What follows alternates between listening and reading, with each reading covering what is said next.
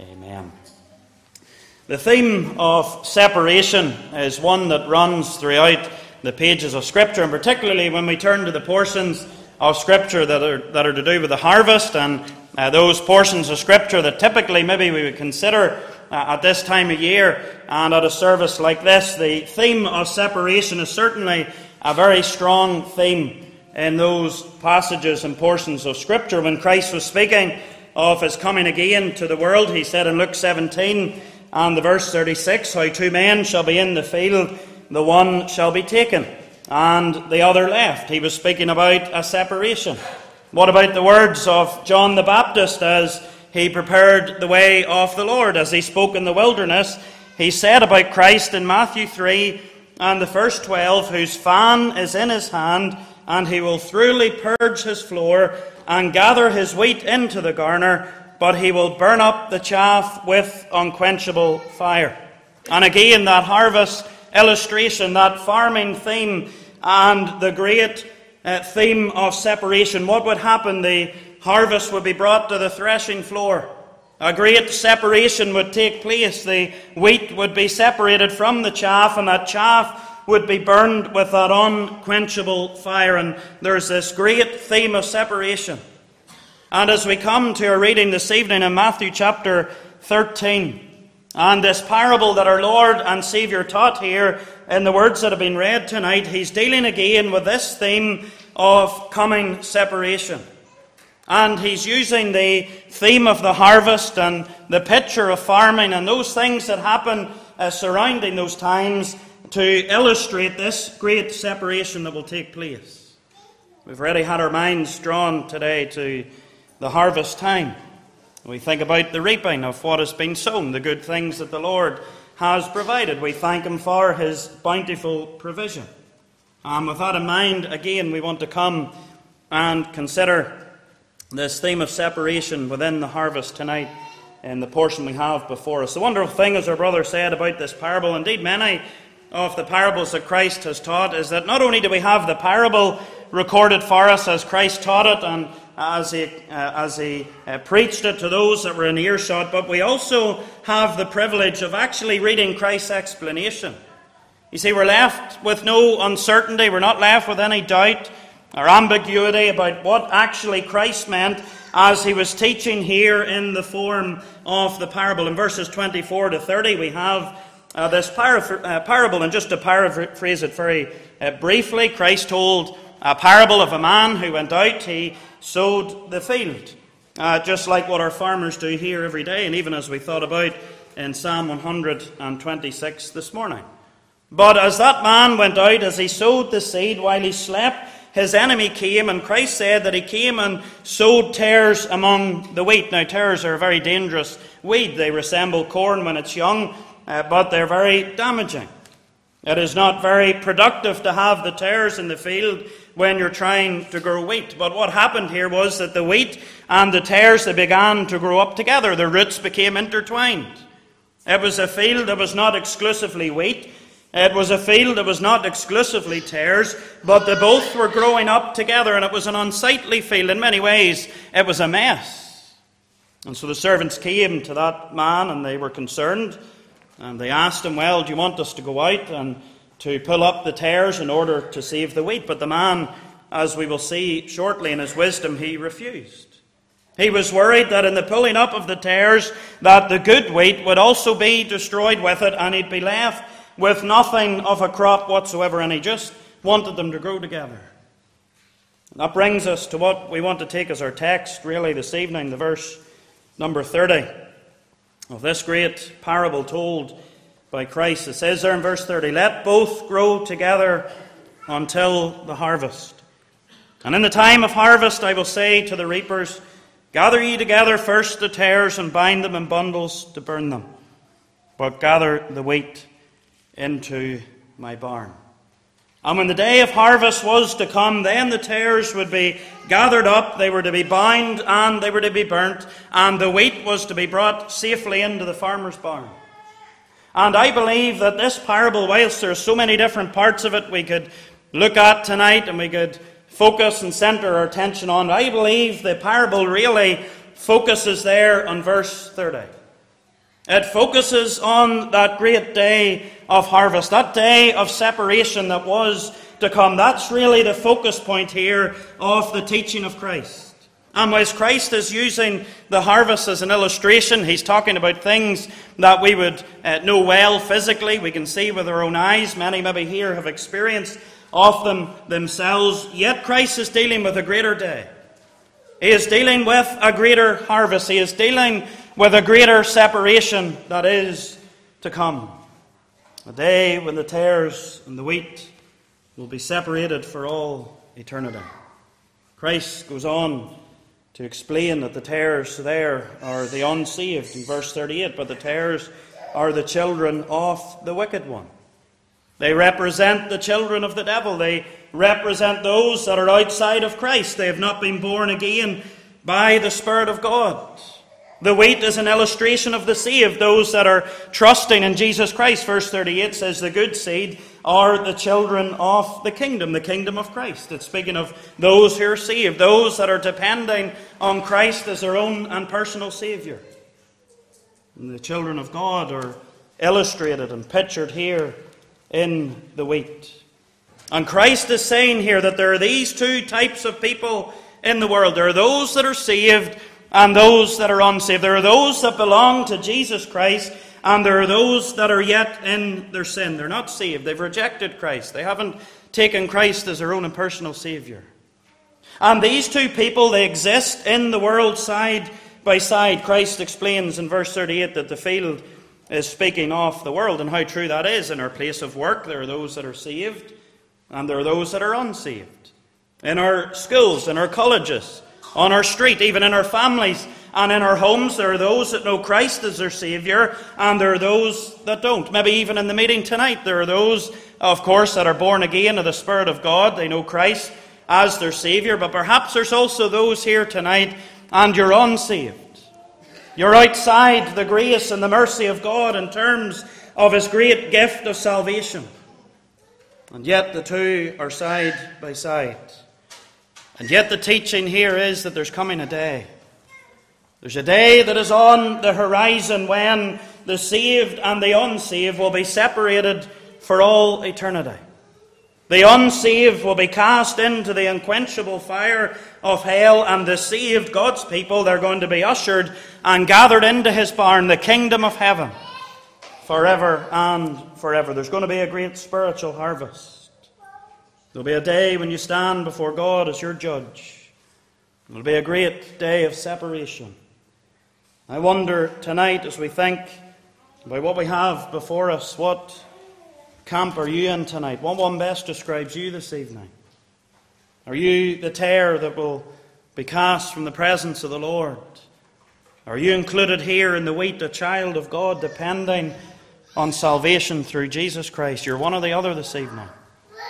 Not asking whether you come to church regularly or not, whether you give to charity regularly or not, how religious you might be, how you've been brought up. None of that really matters, but it's whether you're saved or not. What have you done with Christ? How do you stand before God tonight? That's what matters. I want to take verse 30 as our text this evening and consider this great harvest of separation. There are four things we want to think about tonight. Notice firstly the surety or the certainty of this harvest. In verse 39, Christ explains this harvest that he's speaking of in the parable to represent or to picture the end of the world. And the Word of God, time and time again, page after page, chapter after chapter, it reveals to us in no uncertain terms that this world, as we know it tonight, one day will cease to be. It will cease to exist as we know it today. Revelation 21 and the verse 1. Of course, the revelation given to John, he says there, "And I saw a new heaven and a new earth. For the first heaven and the first earth were passed away, and there was no more sea." It's a certain thing. This world is passing away. It is a certain thing that this world, as we know it, will cease to exist. There's going to be ushered in a new heaven and a new earth. Old things will pass away. All things will be new. And as part of the events that make up the end time and the end world is the harvest of separation, the judgment. You see, dear friend, this harvest is represented here in the parable we have before us. It's a picture of that judgment that is to come. It is a picture of the end of this scene of time, this judgment that is certain, this judgment that is a reality. For there's a day and an hour when each one here tonight will stand before God as judge. Hebrews 9, verse 27 tells us well-known words, and as it is appointed unto man once to die, but it doesn't end there, for it says, but after this the judgment. There are false religions around the world tonight, and they teach many different things about what will happen when the world ends, or what will happen when we leave this scene of time, when we pass through the veil of death. Buddhism teaches that we die and we're reincarnated as someone or something else, that we get another go at life.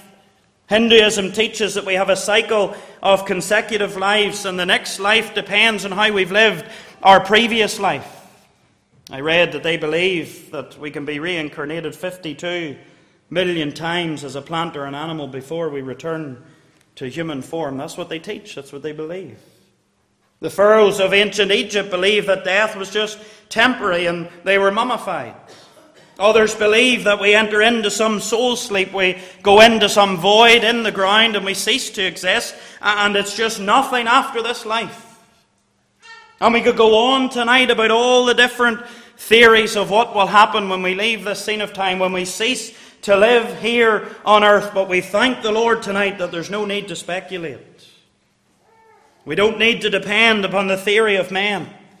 We don't need to depend upon some notion or philosophy that has been devised in this scene of time. You see, God's precious word tells us that it is appointed unto man once to die, but after this the judgment. Death is not the end. It's not the end. This life is not all there is. There's an eternity. That's the reality. There's a judgment day for your soul, a judgment day that is sure, judgment day that is certain. Just like this day of harvest that was coming here in this parable was sure and certain, so too is the day of judgment. Think of those words in Genesis 8, in the verse 22, while the earth remaineth, seed time and harvest, and cold and heat, and summer and winter, and day and night shall not cease. Harvest is a constant. It's a surety. It has been promised by God, and it's no coincidence that when speaking of the day of judgment, that Christ used the picture of the harvest, that day that is certain, that day that is sure, because judgment is coming. I present as a warning tonight the truth of Scripture that you have an appointment with God. Not only an appointment with death, but an appointment before the judgment throne of God. And what will matter in that future day is what you've done with Christ. It will not matter what your background has been. It will not matter what money you have in the bank. It will not matter how many times you have been to church, or whether you've done this or that as the church has commanded. But what you've done with Christ, that's what will matter. Have you taken Him as your own and personal Saviour? Have you trusted in Him in this scene of time? Have you repented of your sin and leant upon Christ alone for the salvation of your precious soul? You see, God in His grace and His mercy, He warns us of this coming judgment. He warns us of the certainty of it so that we can be ready.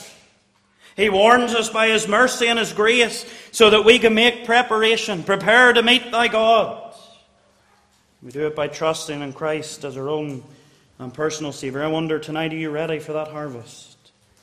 Are you ready for the judgment of your soul? Are you ready for that day when you will stand before God as your judge? Have you made preparation? Well, this harvest was certain, but secondly then, notice here the scope of this harvest. Christ speaks of the field in this parable. In verse 38 He tells us, as we said already, that the field is the world. And so not only is the sowing of the seed in the parable in relation to the entire world, but likewise so is the reaping. This harvest that Christ is speaking about here in the parable, it applies to the entire field. It applies to the entire world. It would be foolish and illogical for a farmer to sow the entire field, to reap a harvest on that entire field, but only to gather in part of the harvest, only to go to part of the field and to ignore the rest. That just wouldn't happen. And so too it is with this future judgment, with this day of harvest and separation. It's not judgment for some. It's not judgment for a certain section of the community. It's not judgment that is reserved for those that have committed the most heinous of crimes, those that are the most notorious of sinners in the community, but it's judgment for all. Doesn't matter who you are, where you come from, what you've done, how you stand in community, what job you have, where you live, what car you drive, your nationality, your religious status. Judgment is coming to all. Apostle Paul said in 2 Corinthians 5, in verse 10, "For we must all appear before the judgment seat of Christ." We must all stand before God as judge. And there's a warning here not only for the unsaved, but there's a solemn warning for the people of God tonight. You see, we get into the mindset sometimes that it doesn't really matter what we do here because we're saved anyway. And we're going to go to heaven, and it doesn't really matter what we do because regardless of it, we're trusting in Christ and we're going to spend eternity in the glory, but we too will be judged for what we've done. Yes, we're safe and secure in Christ. If we're trusting in Him for salvation, we can never be lost, but nevertheless we will be judged for the things we've done in this scene of time. Christ said in Mark 9:41, "For whosoever shall give you a cup of water to drink in my name, because you belong to Christ, verily I say unto you, he shall not lose his reward." We will give account to God. Romans 14:12, "So then every one of us shall give account of himself to God." That applies to the child of God. We will stand before God and we will give account of the things we have done and the things we haven't done. Acts 17:31 says, "Because he hath appointed a day in the which he will judge the world in righteousness by that man whom he hath ordained." Christ is coming to judge the world. There's no escape. There's none exempt from this day of judgment. But Christ here, as he speaks in this parable about a harvest which is going to affect the entire field, that representation of the entire world, we're reminded that judgment is coming to all. Why? Because all have fallen into sin. Romans 5:12 tells us, "Wherefore as by one man sin entered into the world, and death by sin. And so death passed upon all men, for that all have sinned." And there's the scope of sin, for that all have sinned. There is none righteous, no, not one. We all fall short of the glory of God. As we stand in our natural state before God, we are wicked, hell-deserving sinners. For the child of God, we thank the Lord tonight that judgment has fallen upon Christ on Calvary. But if you're not saved, and you pass into God's eternity, if you enter into this harvest of separation without Christ as your own and personal Saviour, you're reminded in Romans 6:23, the wages of sin is death. Physical death, yes, but more than that, an eternal separation from God. Separation from the grace and the mercy of God. Separation from the presence of God. Separation from the offer of the great gift of salvation. An eternity with no hope and no rest. An eternity with no peace and no joy, but an eternal casting into hell forever and forever. There's a judgment that is coming. It's coming to one and to all. Are you ready tonight? The surety of the harvest, the scope of the harvest. But then in the third place we see here the sovereign that is over the harvest. In verse 24 we learn of a man who sowed the seed in his field, and then in verse 30 of our text, we learn that this man sent forth his reapers. And those reapers separated the tares and the wheat, and they were used to bring in the harvest. But Christ tells us in verse 37 that this one that he speaks of there as the sower, he's speaking of himself. He that soweth the good seed is the Son of Man. And in this parable, as the sower goes forth into the field, Christ, he is speaking about himself. He is the one that is the Lord of the harvest. He's the one that sends forth his reapers, or his angels, as we see in verse 39. As we speak of this day of separation, as we think of this future harvest, we have to consider and acknowledge that Christ is sovereign over it all. Christ is the Lord of the harvest. Isn't that what we're told in Matthew 9:38? Pray ye therefore the Lord of the harvest. The Lord is the harvest. The Lord is judge of the world. We get a sense of that in Matthew chapter 25. If you're to take time to read that in your own time at home, you will find that the chapter is dealing with the final judgment. It is dealing with those things that are to come. It's dealing really with that subject that we're thinking about tonight, that day of separation, that coming harvest. And we learn there that Christ is at the very center of it all. Christ is the judge. Christ is the Lord of the harvest. In verse 31 we read, when the Son of Man shall come in his glory, and all the holy angels with him, then shall he sit upon the throne of his glory. Christ is at the very center. We're told that all nations will be gathered before him. Will be separated the one from the other. A great day of separation. Christ is orchestrating it all. He's the one at the very center, in the very heart. You see, one day you will stand before Jesus Christ as your judge. That Christ that you mock, that Christ that you blaspheme, that Christ that you reject, that Christ that you make little of, that you trample beneath your feet. One day, that Christ, you will stand before him in judgment. And how important to understand tonight, it's not your friends you will stand before. It's not your work colleagues. It's not even the church that you will stand before. It's not your banks, not the charities that you give to. You'll not be judged by yourself. You'll not be judged by your family or by those that you love. But you'll be judged by Jesus Christ alone. Many that go through this life, they believe they can do this and that to merit salvation. Just be as good as I can. Just do the very best that I can do, and one day I will be good enough to get into heaven. And yes, we should be doing good things, but they'll never save us. When the world is judging, when we look upon ourselves and we make judgment, maybe we'll give ourselves a pat on the back and we'll say, well, I haven't done too bad.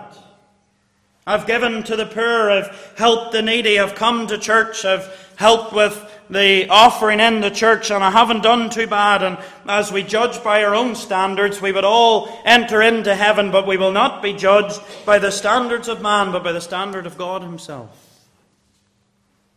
We're told in God's word that all our righteousnesses are as filthy rags. The very best that we can offer, it is nothing in terms of salvation. The judgment of the world, they would say that our good works would earn us salvation. That our good works would gain us peace and reconciliation with God, but not in the eyes of Christ, the one who will judge us.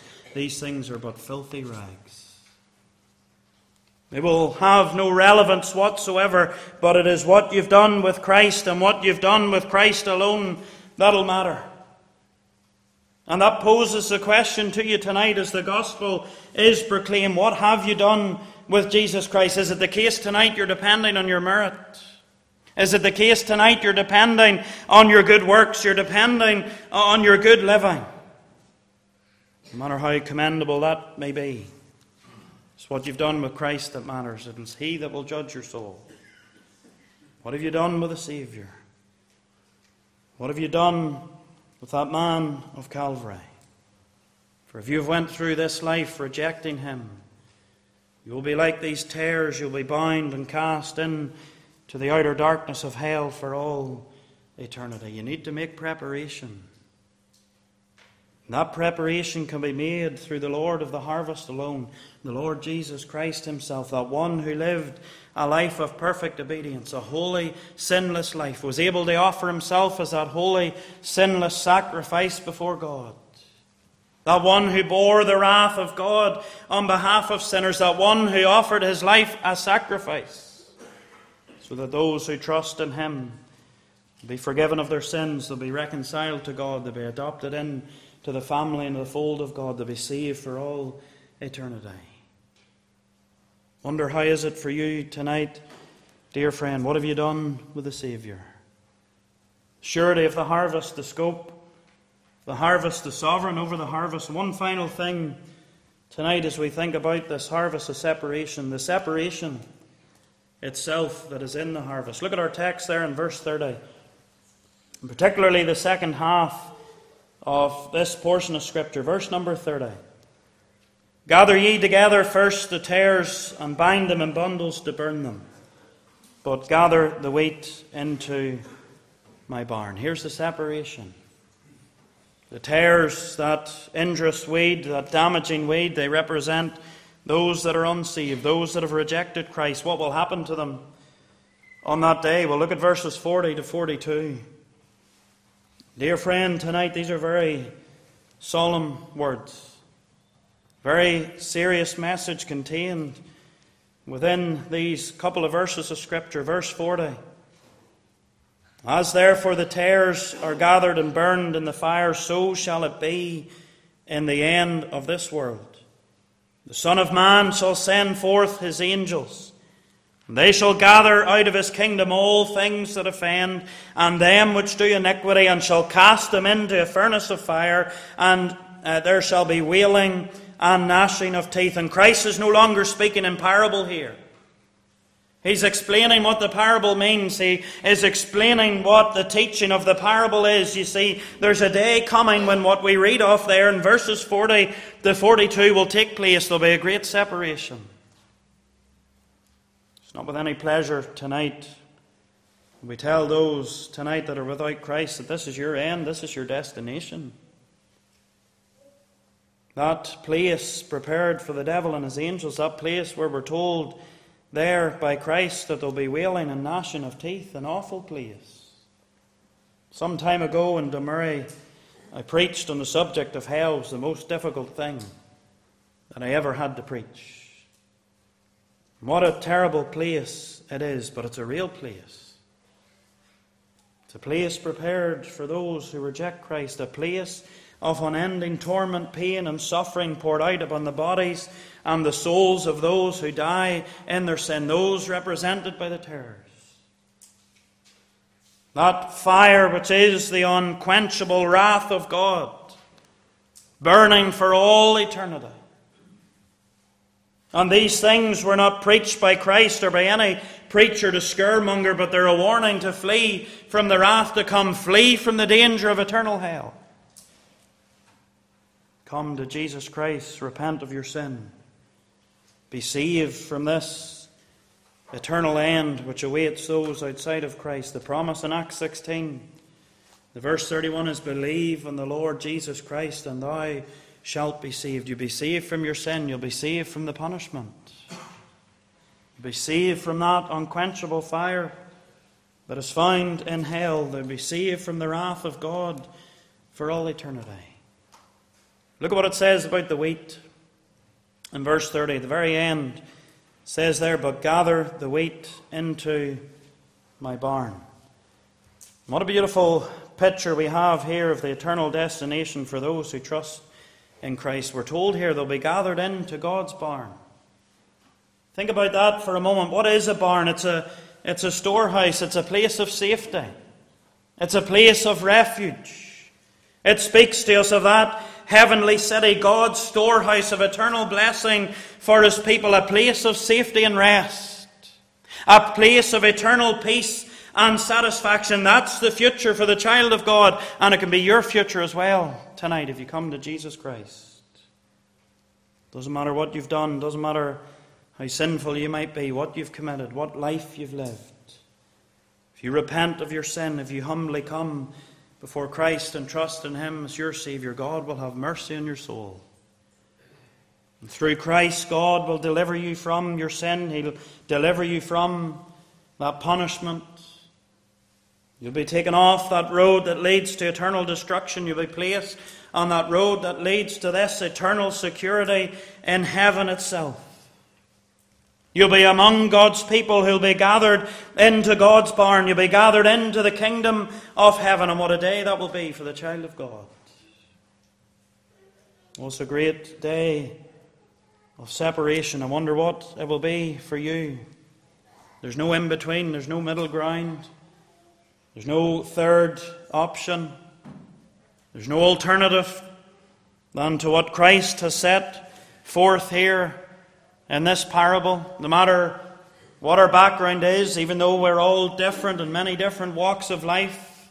Right across the world we speak different languages, we come from different backgrounds, we have different cultures, we live in different places, and yet at the end of the day there is these two, there's the tares and the wheat. Those that are saved and those that are outside of Christ. Those that will be gathered and brought, ushered into the kingdom of heaven for all eternity. Those that will be cast into the outer darkness of hell forever and forever. Which is it for you tonight? How do you stand before the Lord? Are you ready for the judgment? Are you ready for that day of separation? Come to Christ tonight while you can. We're still in the day of grace. The offer of salvation is still being extended to those outside of Christ. And today you can know Christ as your own and personal Saviour, but you must come to Him. You must repent of your sin. Turn from the wickedness of your heart, your life, and turn to Jesus Christ alone for the salvation of your precious soul. Oh, I urge you, encourage you tonight in my Saviour's name to make preparation, prepare to meet your God. A day is coming, you'll stand before Him. The certainty of this day of separation, be ready. Don't leave it too late. Be ready tonight. Come while Christ may still be found, and come and be sure that you're ready for that future harvest. We trust the Lord will bless His word to your hearts this evening. Maybe ask your minister to come.